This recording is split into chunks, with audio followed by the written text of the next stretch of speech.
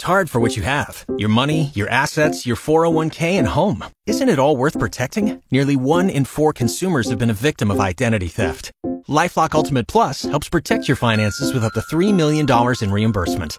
LifeLock alerts you to identity threats you might miss. And if your identity is stolen, your dedicated U.S.-based restoration specialist will work to fix it. Let LifeLock help protect what you've worked so hard for. Save 25% off your first year on LifeLock Ultimate Plus at LifeLock.com/aware. Terms apply.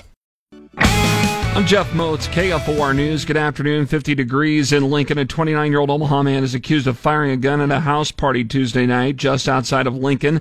Lancaster County Chief Deputy Sheriff Ben Houchin says deputies were called to an Airbnb near 84th and Waverly Road on a disturbance where David Neese started arguing with a 26-year-old Omaha woman. She went into a bathroom and Neese followed her. They continued to argue where he pulled out a revolver from his, or a handgun from his waist and fired it into the floor. Neese apparently fired 2 more shots outside the home and left. He was later tracked down just before 1 this morning at the Foxy Gentlemen's Club near Antelope Valley Parkway and O Street. He was arrested on suspicion of terroristic threats, use of a weapon to commit a felony. No reports of any injuries.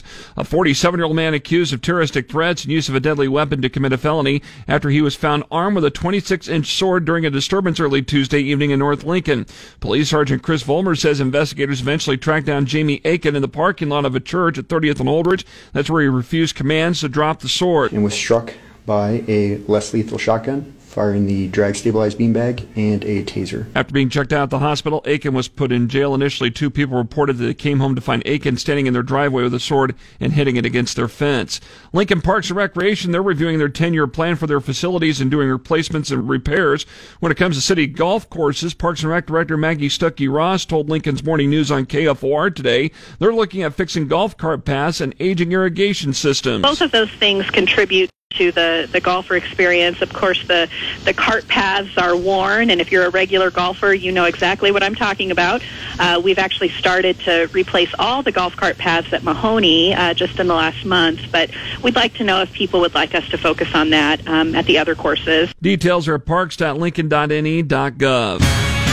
This afternoon, sunny and a high near 60. I'm Jeff Moats, KFOR News.